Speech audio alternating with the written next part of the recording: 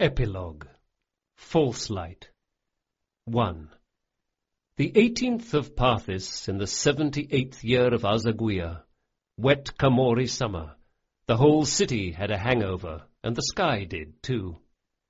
Warm rain was falling in sheets, spattering and steaming in the glow of false light.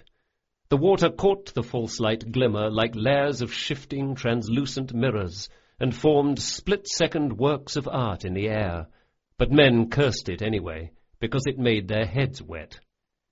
"Watch, Sergeant! Watch, Sergeant Vidrick!"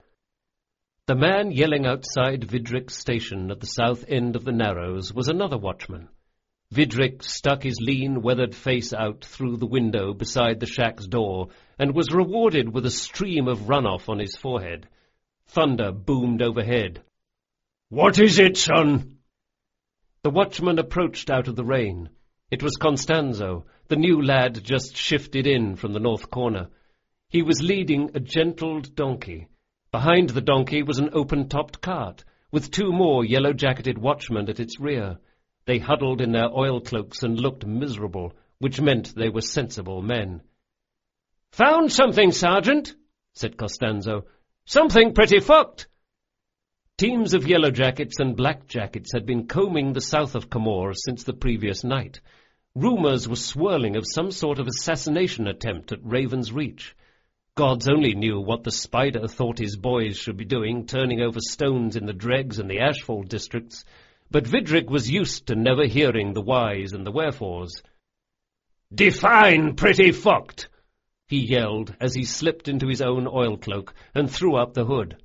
He stepped out into the rain and crossed to the donkey cart, waving to the two men standing behind it. One of them owed him 2 barons from the previous week's dicing. "Have a look," said Constanzo, sweeping back the wet blanket that covered the donkey cart's cargo. Beneath it was a man, youngish and very pale, balding, with a fuzz of stubble on his cheeks. He was fairly well dressed, in a grey coat with red cuffs. It happened to be spattered with blood. The man was alive, but he lay in the cart with his fingerless hands pressed against his cheeks, and he stared up at Vidrick without a speck of sane comprehension in his eyes. "Ah!" he moaned as the rain fell on his head. "Mwah!" His tongue had been cut out. A dark scar covered the stump at the bottom of his mouth, oozing blood. "Ah!" "Sweet fucking Paralandro," said Vidrick. "Tell me I don't see what I see on his wrists." "It's a bondsmage, Sergeant," said Constanzo.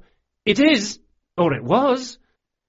He threw the soaked blanket back over the man's face and reached inside his oilcloak. "There's more. Show it to you inside." Vidrick led Constanzo back into his shack. The two men swept their hoods back but didn't bother taking their cloaks off. Constanzo pulled out a piece of folded parchment.